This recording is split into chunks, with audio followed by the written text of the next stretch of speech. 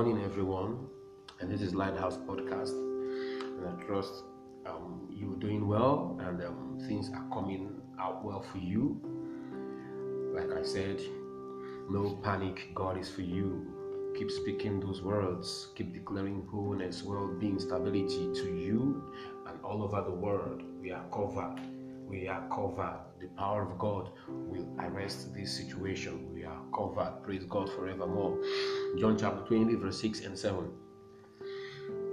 Then Simon Peter came, following him, and went into the tomb, and he saw the linen cloths lying there, and the handkerchief that had been around his head, not lying with the linen cloths, but folded together in a place by itself. Who folded the handkerchief? And what does it signify? You see, in the Jewish custom, when a master is being served by his servant, there is always this handkerchief which he uses to wipe when he's done.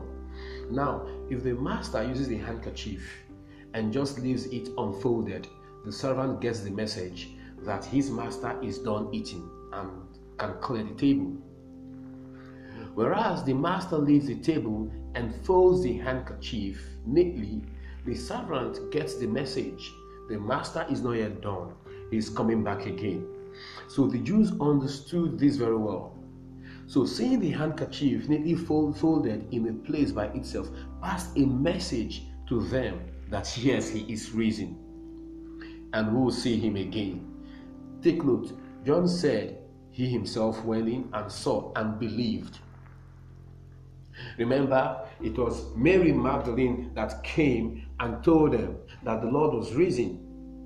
And John and Peter ran towards the tomb. So what did he see? Jesus? No. But the sign he left, especially the signs he left, especially the well-folded handkerchief. You see, we now see that the anchor of faith is upon his resurrection. You see, the anchor of faith is upon his resurrection, because that was what Mary Magdalene told them.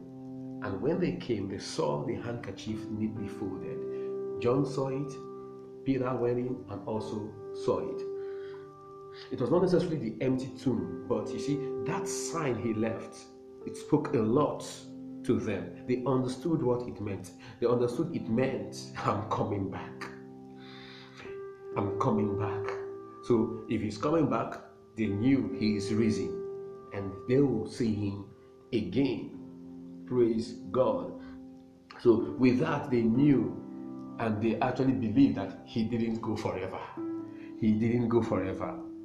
So this is what we have as assurance by his Spirit in us. By his Spirit in us, we know that the Lord is coming again. He is not gone forever. He is risen indeed. The proof of his resurrection is us in him, his Spirit in us. That is the proof of his resurrection. Oh, glory to Jesus. That is the proof of his resurrection. So those physical manifestations actually pointed to something which the Jews believed. So John and Peter could actually relate with it, that yes, the master wasn't gone forever. He's coming back, and we shall see him again. And yes, they did. And we that have the first fruit of the Spirit, we shall see him again in our manifestations as sons. That is in the redemption of our bodies. We shall see him also. Praise God forevermore. Christ is risen. This is the anchor of our faith, and he is alive in us. This is the anchor of our faith. Praise God forevermore. And I trust you are blessed by this morning. And I pray for you that the revelation of Christ will flood your hearts, that the light of truth will flood your hearts, that the assurance of salvation will remain your focus in the name of the Lord Jesus. Praise God forevermore. Hallelujah. And it's still me, Pastor Chooks, Pastor Lightway Equipping Network, Owerri, Imo State. And I say do have a great day. God bless you.